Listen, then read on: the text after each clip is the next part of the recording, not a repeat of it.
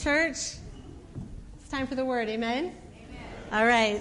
As you know, Pastor Rick has been preaching to us verse by verse from 1 Peter. It's been a tremendous blessing. I'm loving it. But today, the Lord put a word on my heart, and I'm going to deliver it to you, okay? You know that I have a shepherd's heart, and I love the opportunity to preach. It's something that the Lord has given me, and so whenever I have the opportunity, I'm excited. I've had like 2 or 3 words that the Lord has given me a little bit of that I'm just waiting for the opportunity. So Pastor asked me about today, and I was like, yes, let me go to my desk. But the Lord had other plans as usual, so I'm waiting for those. But the Lord spoke so clearly to me. In fact, the past 2 weeks, the Lord just started stirring something in my spirit. And then the past 2 Sundays, I was like with bated breath thinking, is Pastor going to preach the sermon that I have? Oh, no. But I realized that the Lord is just really personal, and he speaks personally to us. And we can trust that he speaks through our pastor, and he speaks through us, right, on purpose, that this is not a word for the church. Maybe it is, but it's a word for this church. Amen? Are you with me on that? Okay. So I'm asking you to lean in this morning and to listen with spirit ears, because I really feel like the Lord wants to speak very clearly. And it's not necessarily where I would naturally go with the word. You know what I mean? So I'm going to ask you to listen with spirit ears, because if you listen just in the natural, I'm not sure what will happen. But if you listen in the spirit, I know that God will speak to us. So let's pray. Lord, we thank you, Father, again for worship. We thank you that we serve a living God. We thank you for your word that is true, always true. We thank you that it cuts to the bone, Father. It separates, Lord. And I pray that your truth will come out of my mouth.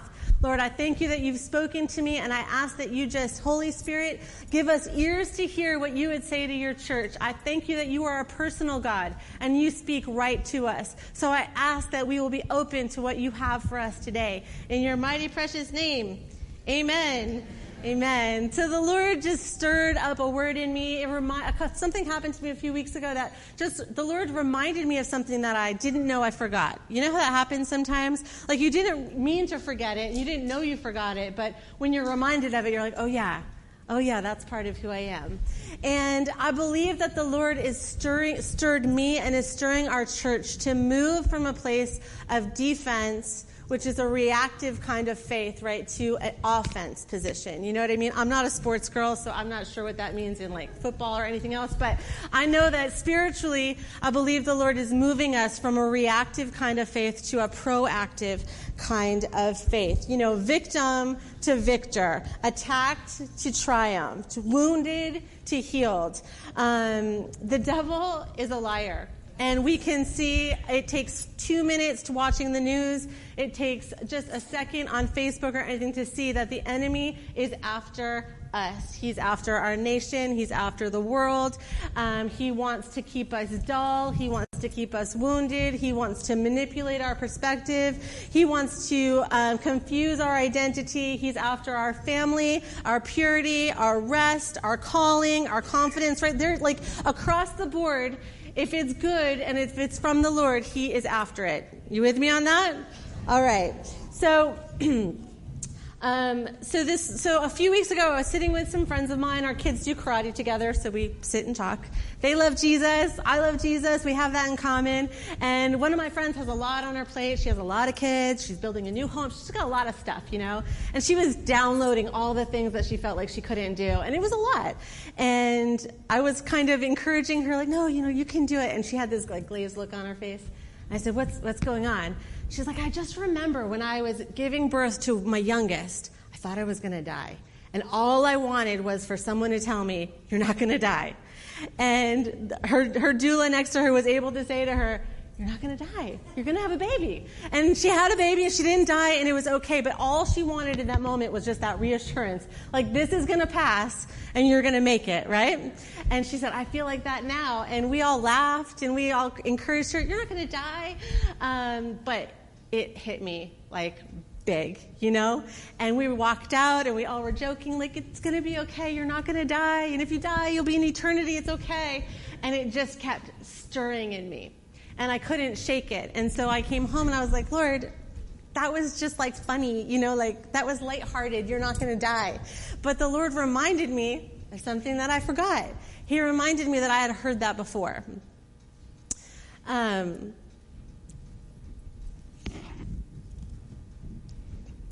So here we go.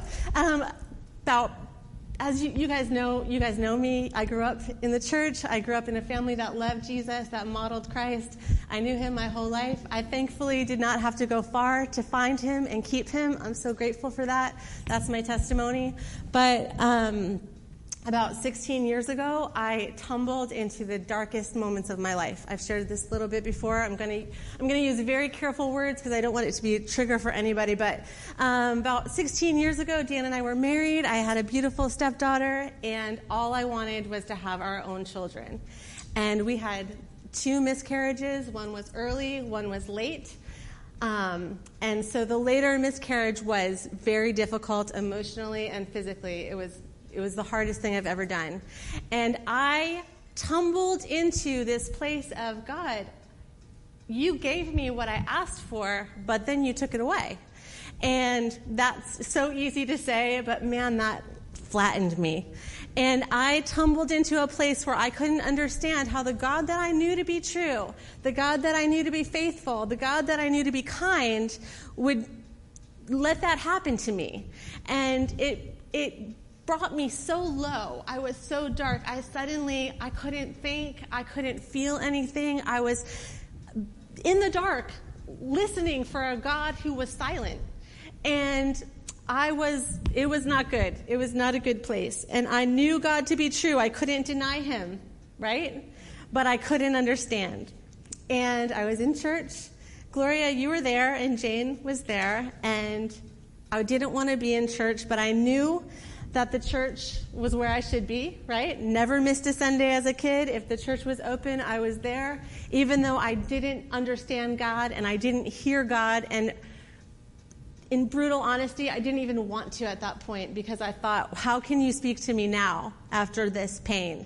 And the songs were, enthusiastically singing, he gives and takes away, he gives and takes away. And I was like, this is so rude. I hate it. Because he did give and he took away from me. And I was not able to see anything but my pain. And I was leaving the service, and Gloria and Jane's in glory now. Amen. They asked to pray for me. They knew what was going on. And because I love them, they prayed for me. And I don't remember the prayer. And I just wanted to go home. And afterwards, Jane slipped a little piece of paper in my hand and looked me square in the eye and said, you're not going to die. And I was like, I know, okay, I know, thank you. And she said it like 3 times, you're not going to die. You're not going to die. And I went home and I sat on my bed. I remember everything about it. It's a marked day for me. My comforter is white. The sun was shining. And I was so broken. And I was so empty. And God was so silent.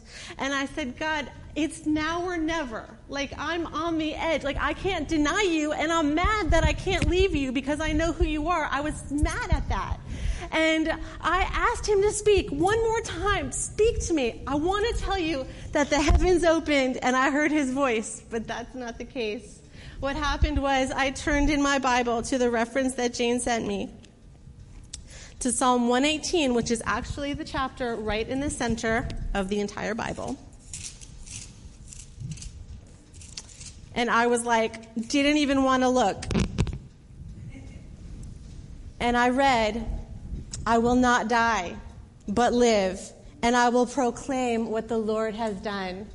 And I said that probably 2,000 times until something broke in my spirit and I realized that God was in fact speaking to me. And he was telling me, you are not going to die. You're going to live and you're going to proclaim the goodness of God. And I got up from the bed and I received from the Lord I wasn't suddenly okay. My grief wasn't gone. My brokenness wasn't gone. My depression and anxiety were heavy on my shoulders, right? But suddenly I remembered who I was. I remembered who God was. And I remembered that I was not okay, but Jesus is. And God was. And he would be in my life. Amen. And it wasn't like God works in suddenly. That wasn't the case for me. I had to pull myself out. And I want to say for the next 3 years, I said that psalm every single day. I will not die, but live. Because the Lord was good and saw me on my brokenness and gave me 3 babies in 3 years. And then I really wanted to say, am I going to die? But I didn't die. I lived. And I share that because I want to speak to you this morning who is in maybe a dark place with a silent God. Maybe you're believing for things or things have happened to you that you know God is sovereign. You know He allows things to happen, but you think, how could you? You love me. You know me. How could you? How could you do that to me, right? Am I alone in those questions? Wondering, God, where are you? What are you doing? What are you doing in my life, in my spirit? I was so broken, and I wanted to leave God, but I knew who He was, so I couldn't. The title of my message this morning is I Didn't Hear No Bell, which is a hard line for me to say because my mom's a grammar queen. But if you know the Rocky movies, if you grew up on them like me, you know that this is a line that Rocky's trainer said to him over and over. Rocky's a fighter. The fight's not over. I didn't hear no bell. Get up and fight. Rocky said it himself in Rocky 5. Come on, any Rocky fans? Come on. All right, Rocky Balboa is a down-and-out fighter. He's tender. He has a desire to win, to fight, to train, right? He gets a chance of a lifetime. He becomes the heavyweight champion of the world. He suddenly has everything that he wanted. He has money. He has houses. He has a family. He has his trainer. He has support. He has a title. And then in a moment, it comes crashing down. His money's gone. His family's broken. His trainer dies. He gets a bad health report. He can't fight anymore. Everything that he had is gone. And he begins to look for something to fill him, some identity, right? He starts training this young street fighter that he kind of sees himself in. He listens to him. The fighter, Tommy Gunn, is a liar. He just wants to use Rocky, right? Rocky believes all the lies. In the end, Tommy challenges him to a fight. Rocky says, outside. They fight. Tommy knocks him out. Like it's over for Rocky.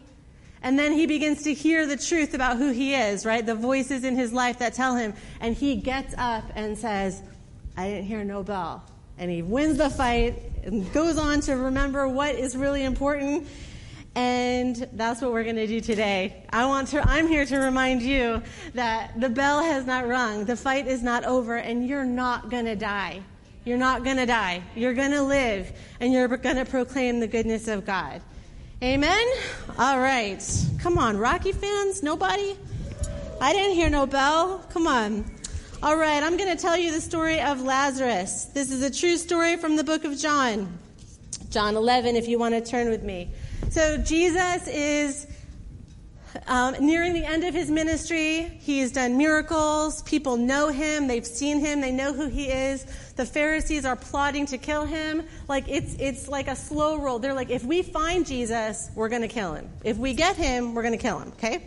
So that's where he is now. He's hiding out right now with his disciples. And then John 11 says, now a man named Lazarus was sick. He was from Bethany, the village of Mary and her sister Martha. This was Mary and Martha that we talked about last time I preached. Martha fed Jesus and his disciples. She was kind of upset because Mary wasn't helping her. But Jesus said, no, Mary's choosing right. She's sitting at my feet, right? This is the same Mary who washed Jesus' feet with her hair and her perfume. The sisters and Lazarus, their brother, knew Jesus. So they called to him and said, Lord, the one you love is sick. And he heard this and he said, this sickness is not going to end in death. No, it's for God's glory, that God's Son may be glorified through it. And they're like, okay. And then the word says Jesus loved Martha. He loved her sister, and he loved Lazarus. I think that's important that John noted that. He wanted us to know, like, these were people that were intimate with him. He knew them and he loved them. And he heard that Lazarus was sick, but he stayed where he was for 2 more days. Now, I don't know about you, but when someone's sick, when someone's like, it's an emergency, you want the doctor right then, right? You want somebody to show up and meet with it right then. You want Jesus to show up and meet. But he waited. And finally, he said to his disciples, let's go to Judea. And they were like, oh, no, we can't go there. They're going to find us if we go there. They want to kill you. And he was like, man, no, I have time for that. And he said, our friend Lazarus is asleep. I'm going to go wake him up. And they were like, well, if he's asleep, he'll be fine. He'll get better. And I feel like Jesus took a sigh right now and said, because the word says he told them plainly, he was like, guys, Lazarus is dead. But I'm going to go and I'm going to wake him up. Be glad that I wasn't there so you might believe that I can do what I'm about to do. And Thomas, who was like, oh, great, here we go. We're going to die, but let's go. We'll go with Jesus. So they went with Jesus. They went and they found out that Lazarus had been in the tomb for 4 days. Lazarus was dead. Like he wasn't on life support. He wasn't being kept alive. There wasn't a chance that he was just like he was gone. He was dead and gone in the tomb. 4 days, 3 days after someone's pronounced dead, it takes like 3 days, science and psychology tells us, for our understanding to like kick in, that someone's actually gone. 3 days. So Jesus comes when Lazarus has been dead for 4. Lazarus is gone. And he comes and Martha's like, if you had been here, he wouldn't have died. I told you. Like, why didn't you come? I needed you. And Jesus is like, no, it's okay. Your brother will rise again. And Martha's like, yes, I know. Like at the end, I know he'll rise again. But Jesus says, no, don't you believe? Don't you believe what I say? And she says, yes, I believe you. But she's thinking, but he's still dead. And then Mary, her sister, is so upset. She's like not even able to come and see Jesus. But they tell her, he's here for you. So she gets up and she runs and people see her and they're like, what's going on? Oh, Jesus is here. Let's see what's going to happen. They knew who Jesus was, right? So Jesus comes and Mary falls at his feet and they're all like, what? Why weren't you here? Why didn't you come and show up for us? Lazarus is dead. And Jesus was greatly troubled. He wept, right? Jesus wept at the sight of the people he loved crying and grieving over someone that he loved. The different translations all say the same thing. A variation of Jesus was greatly troubled. It doesn't say that he was sad. It says that he was almost angry. He was so troubled. He was angry. He was perplexed. He was pondering. And I can only imagine what Jesus was thinking. Like, I got to bring Lazarus back from the throne. I got to bring Lazarus back from heaven now so that you believe that I can do what I say I do. I can't believe, I have no idea what was running through his head. I want to ask him, but he was so moved. And everyone looking said, see how much Jesus loved him. But they didn't keep him from dying. So Jesus once more says, okay, take me to Lazarus. Take away the stone. Okay, he's sealed up. Martha's like, he's been dead for 4 days. Like, we don't want to open this. Like, he's gone. His body it's not good. And he says, didn't I tell you that if you believe, you will see the glory of God? Open the stone. And he prays, Father, I know you can do it. I know you'll do it for me. I know you will. But for the sake of everyone around me, show up. Be with me on this, God. And then Jesus called out, Lazarus, come out. And the dead man came out, his hands and feet wrapped in grave clothes, a cloth around his face. Jesus said to his people, the church, take off his grave clothes. He lives. Amen. Lazarus lived. Later on in the next chapter, it shows us that many Jews came and believed that Jesus was who he said he was because of Lazarus. If that hadn't happened, they would not have come to that understanding. So many came to know Jesus because Lazarus was alive. Later in chapter 12, it says that Lazarus went back to his life. Like, he was fully alive. He wasn't a little bit alive. He didn't have deficits. He was fully alive. He met with Jesus. He reclined at the table with him. Like, he was back. Thank you, Jesus. So I want to leave you with 4 words this morning that we learn from Psalm 118:17 that we learn from the story of Lazarus, all right? I shared that story before of my own deepest, darkest, because I want you to know I have been in that place where it felt like you feel like you can't make it. Maybe you have lost somebody. Maybe you have experienced grief. Maybe you're dealing with mental illness. I have people in my life that I love that are dealing with mental illness. I have a daughter with an autism diagnosis. I understand these things that we don't understand, right? Tragedy strikes. It's hard to understand God. But I want to tell you this morning, not talking about dying and going to eternity. Of course, that is our promise. But to tell you today that you're not going to die from the things you're carrying. You're not going to die from the pain. You're not going to die from the grief. God has the final word on that. So the first word this morning is survive. You're not going to die. Amen. Listen, from the beginning, God spoke a better word, right? From the beginning, God fashioned the world with his hands. He fashioned you and I with his breath. You were on purpose. You were created intricately and beautifully by his design. From the beginning, he gave us an opportunity to love him or not, right? And that's when sin entered the world. The world became broken, but that was because he didn't force us to worship him. He's a good God who says, come to me, right? So from the beginning, he knew sin would come, so he had a plan. He sent Jesus as a baby, right? We know the story. Christmas is coming. He sent Jesus as a baby to grow as a man, to do miracles in his name, to die on the cross for our sin, so that eternity will be our promise, right? So we are not going to die. If we know Jesus as our Savior, eternity is promised for us. But here in this life, our sovereign God who defeated death on the cross has broken death over our life. 1 John 5:19 says the world is under the enemy's control. But John 3:8 says the Son of God came to destroy the work of the enemy. 1 Peter 5:8 tells us who the devil is, right? He is like a roaring lion searching about who he can devour, right? The enemy is not passive. He's not weak. He does have some authority on earth, but it is limited because the curse of death has been broken. The devil had a plan for Lazarus. His plan was death for Lazarus, sickness and death. But God spoke a better word.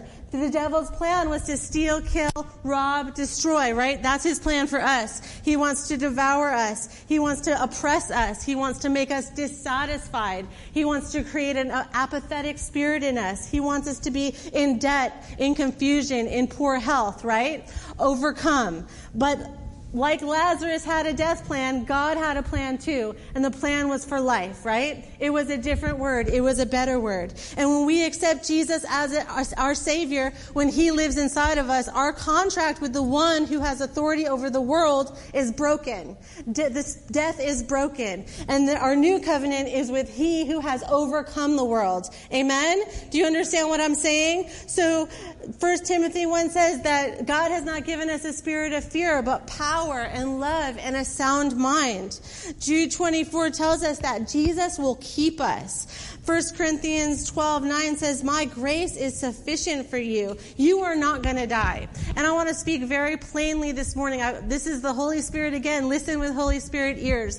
The enemy is a liar, and he wants to tell you that your life is not important. He wants you to entertain the spirit of suicide, okay? And I want to speak very carefully and plainly to you. I believe that the Lord wants to break the spirit of suicide over someone here today. And I don't think that it's a plan for you. I think that it's something that's become a security blanket for you. The idea that if I wasn't here, it would be better. If I was just gone, this would be better. That is a straight lie from the enemy, and he wants to break it over your life. Suicide is not for you. So if I'm very aware of mental illness and anxiety and depression. I'm thankful for doctors and all of that, but suicide is not your story. So if there is any part of you that has entertained the idea that your life is not worth it, that your life is not here on purpose, that you'd be better without, I believe the Lord is speaking very clearly and saying that is no longer in your mind. That is no longer to be part of your security blanket. Even though you say you're not going to do it, or it's not, you know it's not God's plan, it's not even a thought to be entertained, okay? You were created by a God who fashioned you with his breath and his hands, and he loves you and he knows you. All right? Suicide is not for you. And in that same vein, again, being obedient to the Holy Spirit, death is not for you, okay? Like, even the thoughts of death and dying are no longer for you. They are no longer your story. God speaks a better word. You're not going to die. And the idea that anything would be better if you weren't here is a lie from the enemy, and he wants it broken. In the name of Jesus, hallelujah, you're going to survive. You're not going to die. You're going to live. You're going to live. Lazarus didn't just begin to breathe in the tomb. He didn't just blink his eyes a few times. His chest didn't just rise. He got up and he walked out. He walked out and they took his grave clothes off, fully alive. God comes to save us and free us. Amen? This was the part that I was listening with bated breath to Pastor last week, talking about how how great a salvation, when we come to Christ, when the curse of death is broken over our life, we are free indeed, right? But so many of us hold on to our grave clothes. We forget what free means. It's like prisoners who have been incarcerated for so long that when they're let out, they don't know what to do, right? They don't know, they want to go back. It's when you've experienced illness your whole life and then you find a health plan or a diet or something that works, you're still going to the doctor because you're used to that. What happened? I want to tell you this morning, John 10:9 says, the thief comes to steal, kill, and destroy, but I have come that you might have life and have it abundant. Amen? Galatians 2:20-5 says it's for freedom that we've been set free. God doesn't save us so that we can squeak into heaven but live a life in the world, right? He doesn't save us and say, keep your grave clothes on. Keep operating in the what you had before. He saves us to free us. Colossians says, in Christ we are made complete. Dead in sin, we are now alive in Christ. Let's see. 1 Peter, pastor's there. He's going to get to it in a couple weeks, but 2:9 says, you are a chosen people, a royal priesthood, a holy nation, God's special possession, that you may declare the praises of him who called you out of darkness into his wonderful light. Once you were not a people, but now you are a people of God. Amen? Once you had not received mercy, but now you have. Hallelujah. Pastor shared last week, okay, you're saved. Now what do you want to do? Right? What do you want to do? He shared he wants to write a book. He wants to record his own music. Those are things we're anticipating. But the Lord wants you to live. He wants you to walk in fullness. Ephesians 4 says, put off our old self, be renewed in the likeness of God. You know, my son, Jack, is 13. You know, it's a hard age, right? But he loves, since he was a little boy, he loves to be cozy. Like, he likes quality socks, like the thick ones all the time, every season. He likes his sweatpants. He likes his Sherpa-lined zip-up hoodie. Like, he outgrew one, and he wanted the same one in a bigger size. He's ready for the next size. It's out of stock. He doesn't know what he's going to do. Like, he loves that hoodie. He likes his blanket. He researched his blanket. He picked it out, got the highest thread count. It's like one of those furry ones, you know. Like, he likes to be comfortable. Like, that's his deal. That blanket, that hoodie, a cup of tea, game of chess. I mean, he's happy. But in the summer, he's sweating. But he still wants his hoodie. And we're all summer like, Jack, take off the hoodie. It's hot out. It's 95 degrees in our house and like kind of sticky. And he's got his blanket because he loves to be cozy. And, you know, he's learning. It's fine. I'm hoping next summer will let go of the hoodie forever. But man, the Lord wants us to leave our grave clothes behind. He doesn't want us to hold on to that hoodie when we're sweating, when we're like start to stink, right? Have you ever asked somebody like, does this smell bad? Because you're not sure because you're wearing it and you're used to it. Like, you have to ask somebody else. I want to tell you today, it's time to leave the grave clothes behind. It's time to leave bitterness behind. We wear it like a collar, right? We have something in the lining of our pocket. We've let go of the obvious. We don't want people to know we have decay on us, right? We want a new life with Jesus, but we just hold on to just a little bit. Just that little bit of comfort. My son likes to bring his hoodie in the car, even when it's 100 degrees and we're going to the beach, just in case. Man, I want to encourage you. You are not going to die. The curse of death is broken over your life. We don't serve the devil who has control over the earth, but we serve the God who has has overcome, right? And yeah.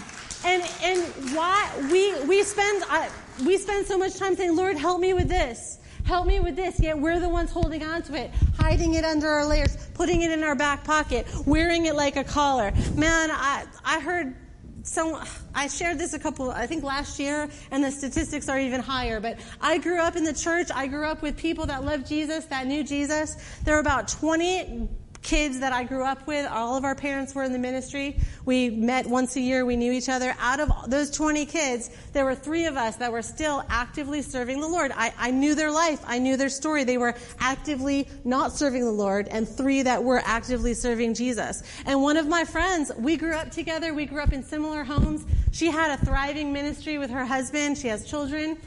A couple months ago, I saw she has renounced Christ. She's now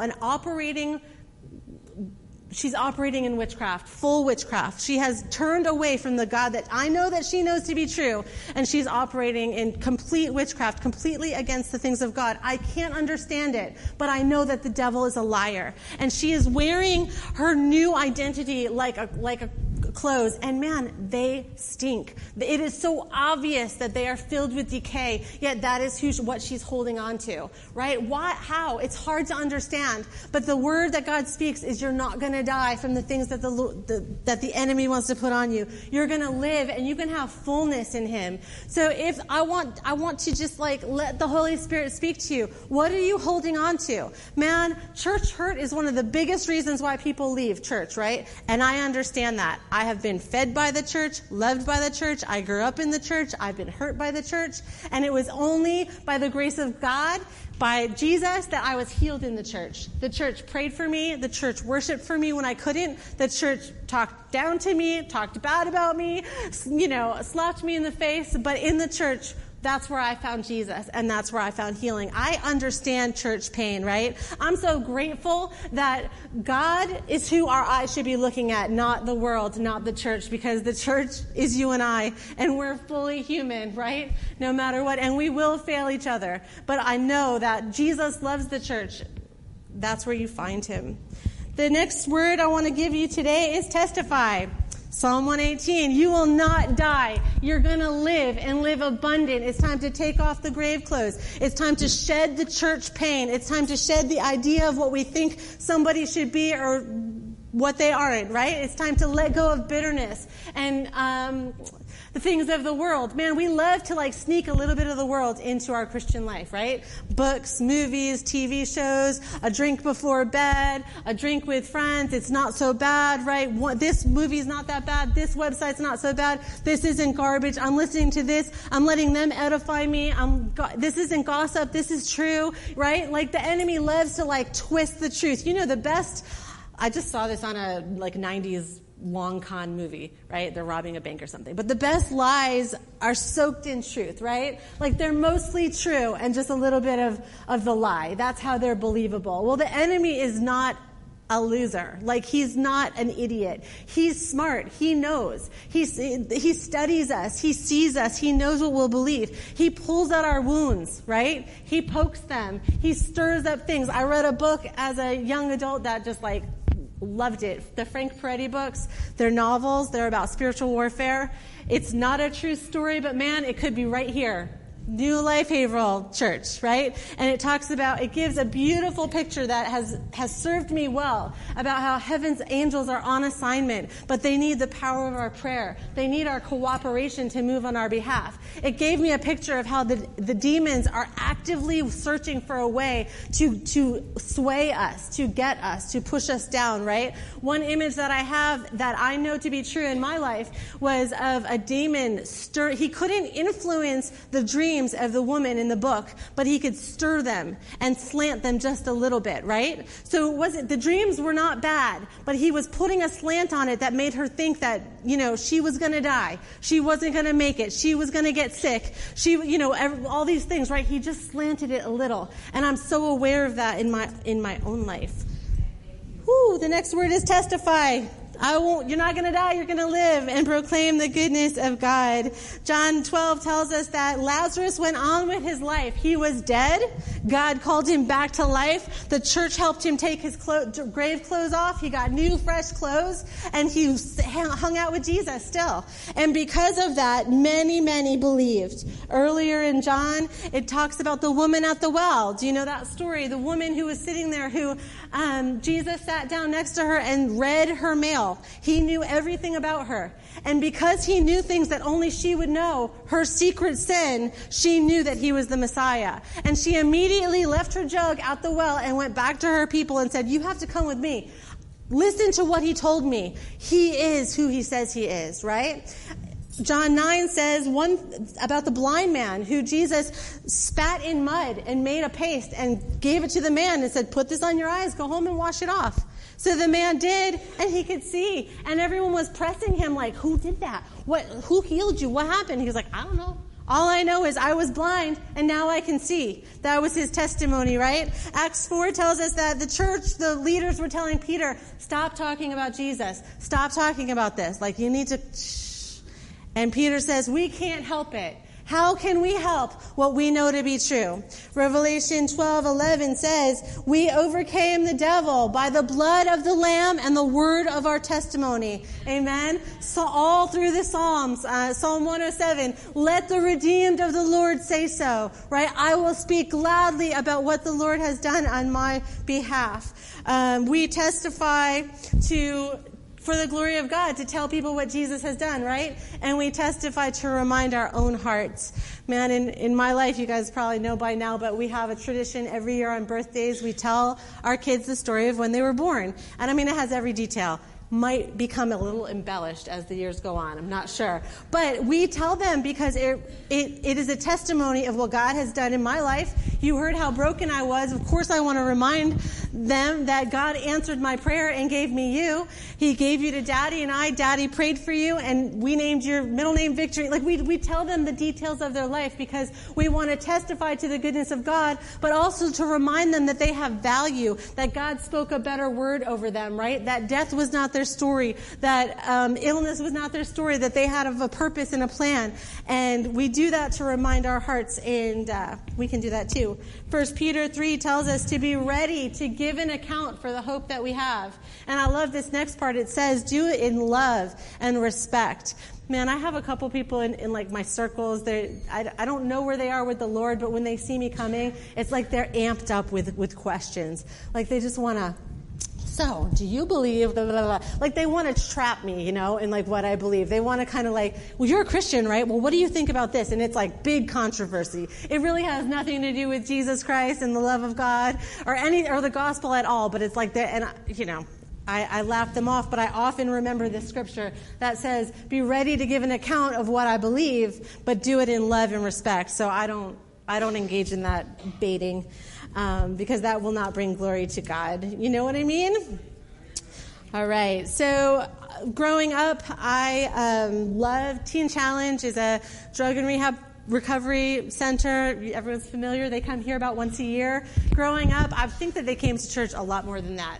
And I loved those Sundays because we were going to have food after, and they sang in a choir, and I love those songs. I sing them still today, but the best part was the testimony time, because I knew without a doubt that those men would come up and say, I was addicted. I was involved in a life-controlling situation, but God, right? And everybody would cheer. And for everyone, every testimony that said, and God took away the desire to do drugs and I never went back. There was somebody that would say, and I want to do drugs every day, but God has kept me, right? The testimony was encouraging. It was empowering. I loved it. You guys know Thanksgiving Eve service is one of my favorites because every year I am blown away by you, who I know your stories. I know what you're walking through, what you're carrying. And without fail, every service, there's a line of people that want to go up to the microphone and testify about the goodness of God. I love it.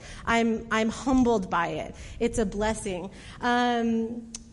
just like Teen Challenge guys had like a way to give their short testimony, I learned in teen class, like in my teenage years at church, the formula for how to give your testimony, you know?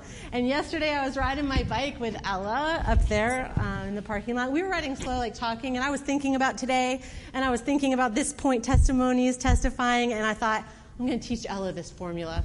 So I said, hey, Ella, if someone asked you your testimony, what would you say? And we have not really talked about that before. Everybody she knows loves Jesus. So, you know, this is kind of like, it was like a hypothetical for her.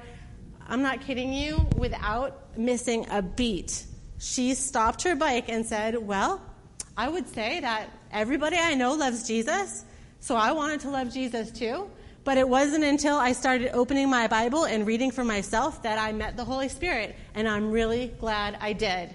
And I was like, because I realized that without even knowing, without even understanding, Ella is 12. She's in a very sweet spot right now where she is protected. You know, she loves Jesus. She knows Jesus is good. Everybody she knows loves Jesus. But yet still, I have seen such a change in our kids in the past 2 or 3 years that on no account of us, I mean, we bring our kids to church, we teach them the word, right? But in spite of us, they have found Jesus and they have a personal relationship with him. So I wasn't able to, yeah, amen. I wasn't able to give her my formula, but she got it because she knows who Jesus is. So I want to encourage you. The fourth point last Sunday, how great a salvation Pastor preached, is now you have a voice. Now you have something to say. So, man, maybe you're like, yes, my testimony, I got that down. I talk about it. I share it wherever I go. Your testimony is something true. Your testimony is what happened to you, what you experienced, right? Your testimony is, before Jesus, my life was, then Jesus came, and now, right? I'm living in freedom. My testimony would be, I grew up and I had everything that I needed. All my earthly needs were met. I had love. I had family. I had all the good things. But I knew that spiritually I was living on a secondhand story. So I had to find Jesus for myself, and I'm so glad I did. My testimony is what I shared earlier, right? A part of it. I was broken. I was wondering where God was, and he met me and found me. And now I have faith and I'm living in freedom. Now I'm whole. Now, even when I'm not okay, I have confidence that God is. You know, those moments where I was so broken and I was wondering where God was, I began to read the word out loud and say, okay, Lord, your word says, just like David, I'm not going to die from this. I'm going to live and I will proclaim the goodness of God that I can't see. And he began to speak a different word over me. Up until that point, I knew the Lord as Father, as friend, as Savior of the world, but he wasn't mine, you know? He wasn't my Savior. He wasn't my leader. And he began to speak a different word over me. He began to call me a warrior. He began to put a sword in my hand. All the things that I had read about and knew about suddenly became mine. The armor of God suddenly fit me. It was made for me. God made it and tailored it and fashioned it for me, right? I can testify to that. I lived through it. I know it to be true, and God did it for me. So what can he do for you? I want to encourage you this morning to take a moment, take some days today, write down your testimony, write it down. I was lost. I was addicted. I was broken. I was searching. I was fine, but I didn't know Jesus. Whatever it is, right? It could be 5 pages. And then I would encourage you to squeeze it down into 30 seconds. Next time you see someone in the grocery store with, I don't know, a sweatshirt of the college you went to, you can say, hey, I went to that school too. You know what? When I was there, I was a mess, but Jesus, right? Someone's looking at the same flavor ice cream that you get. Hey, I love that ice cream. You know what? God met me. Blah, blah, blah, blah, right? Whatever it is, I want to encourage you to testify about the goodness of God. Proclaim the glory of God. Are you in for that? Come on. It's important. Somebody told you, right? Someone told my parents. We know it was Lenny. Someone told Lenny about Jesus. And Lenny told my dad. And you know, if he hadn't done that, both of my parents had experienced the Lord. They knew who God was. They knew there was something bigger out there. But nobody told them, God changed my life and it wasn't until they told them, God changed my life and he could change yours. And now because of that, I'm so grateful for the life that I have. Would I have found the Lord? Maybe, but it would have taken a lot longer. If my parents hadn't had me in church every single Sunday, even when I was missing things, would I have found my way back to the church? Sure, but it would have taken me longer. I know that to be true. If my parents hadn't protected me from things, right, would I have found Jesus? Would I have made it here? I believe that I would have, but it would have been the long way, the not good way, the dark way. And I'm so glad that because of that foundation in my darkest moments, I was able to say, I don't hear you and I don't see you, but I'm going to trust you. The last word this morning is fight. You guys know I like fight. I like contending. I like fighting in our faith. We're going to turn to Ephesians. You can turn with me.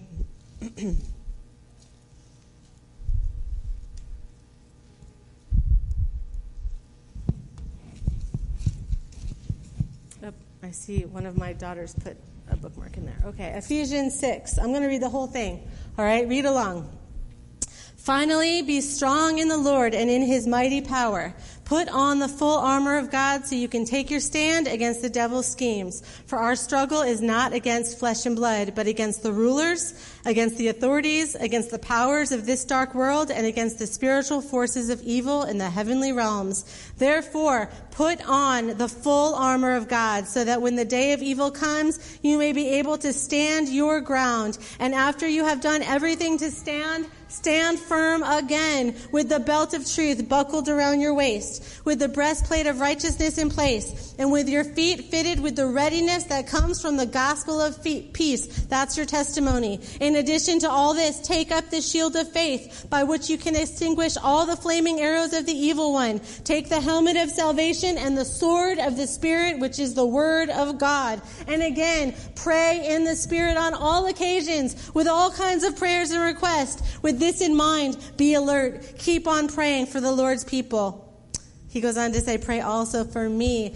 Whenever I speak, words may be given to me. Pray that I declare the word fearlessly as I should. We know that we are living in a spiritual warfare. We know that the enemy is a liar, that he's a thief, that he is like a lion, but he's not the lion. He's imitating, you know who, the Lion of Judah that's coming back. Amen? He can only act like him. Man, my niece Scarlett's 2.5. She's tiny. She's sweet. She's spicy. When she doesn't get what she wants, she stomps her little foot and says, no, Poppy, no, Auntie Stacie. And she's so ferocious. And I just think, man, that's like the enemy, right? He wants to be so ferocious. And he has power. We know that. I don't want to diminish what he does in our life, what he messes with. But when it all comes down, his roar is empty. He is not the lion. He wants to be, but it's not it. He is not the authority. 1 Timothy 6:12 says, fight the good fight. James 1:3-12 says it's by the testing of our faith that produces perseverance, right?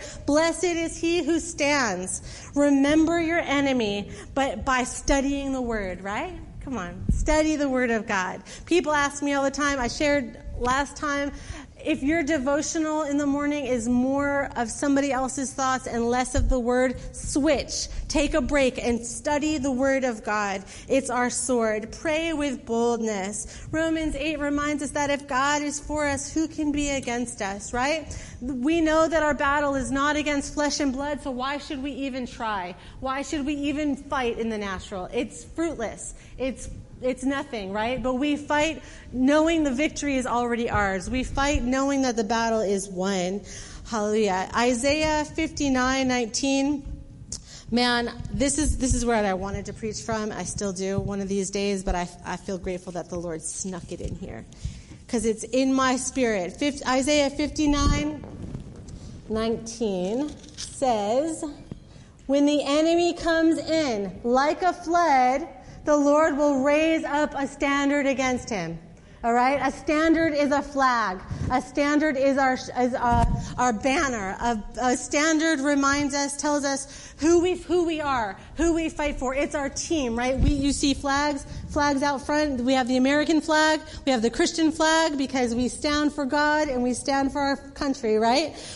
Our standard is our values, our allegiance. So I want to ask you this morning, as you move from a place of defense, which is reacting, which is getting back up weak and tired, which is covering your face, right, from the blows of the enemy, as you turn from defense to offense, where you're proactively saying, no, my heart belongs to Jesus. No, my mind is the Lord's. No, death is not for me. Suicide is not a thought to be entertained. I do have value. I am here for a purpose, right? I'm a royal priesthood. I'm chosen. The Psalms tell us, one of my favorites, that the Lord formed us in our mother's womb. He knew us before we were born, every bit of us. From conception, He created us and knew us and breathed His life in us. So when the enemy tries to hold us down and tell us, we come back with the word, right? That's true. Will you lift up a standard with the Lord? Will you be His standard bearer and say, I will stand for holiness. I will lift up a standard of righteousness, of prayer, of praise. I will stand for my family. I will stand for my marriage. I will stand for the dreams and the desires that the Lord has given me. My marriage will prosper. My job will not fail, right? My children will come back to Jesus. I will understand my grief. I know that you're with me in my grief. I don't get it, but I know that you're good, right? Will you do that, church? Because a standard bearer is not bound in fear. A standard bearer is not weak. He's not rebellious or undisciplined or floundering or nursing his wounds. He's not dissatisfied, right? He is dissatisfied. A standard bearer will be courageous and strong and passionate and yielded and submitted to the Father. A standard bearer will be repentant as we move from a place of knowing, man, I'm not going to die. God has a plan and a purpose for my life. I'm going to live. We know that we can stand passionate and hungry and bold for the Lord. We can stand faithful and committed, because I'm here to tell you this morning, I didn't hear no bell. The trumpet hasn't sounded. The fight is not over. You are not down and out. It is not. One of my least favorite things is when people say, that's just the way it is. I hate it, because you know what? That is not what God says. That is not. If we all believe that, we wouldn't be here today, right? We wouldn't. There is always opportunity to grow. There is always opportunity to change. There is always the opportunity to shed our grave clothes, the old things, and turn to the Lord, who says with confidence, you are not going to die. It's not going to be too much for you. I have overcome the world. It might be heavy. It might be hard. It might be difficult to understand, but I am the Lord who stands beside you. And when the enemy comes in like a flood, I raise up a standard and I will fight for you. It is time, church, to turn away from the thoughts that this is all there is. This is all I'll ever be. This is just, I have to accept it, and turn instead to victory. I'm thinking of Rocky, who got up bloody and bleeding and hurting and said, I didn't hear no bell. I'll fight you again. I'm thinking of William Wallace in Braveheart, who says victory in the face of the enemy, right? I'm thinking of some old movie that I saw where the guys are there and he says, this is the army now. And I want to encourage you and invite you, church, to stand in a place of strength and say, yes, sir, I might be bleeding and broken, but I have armor that was fashioned for me. I have armor that fits me just right. This is not a generic one-size-fits-all armor. This is an armor that the Lord gives you. Your sword is your word. You have to use it. And we have to say, if my God is for me, who can be against me? Yes, sir. I'm in the army now. I'm in the fight now. I didn't hear a bell, and I'm not going to die. I'm going to live. I'm going to testify to the goodness of God. I'm going to believe for my children. I'm going to believe for my family. I'm going to believe for my healing. I'm going to believe, right? Listen, it's not going to be easy. There's no promise of that. The promise is that we have a God who fights for us and with us. The promise is that we have what we need.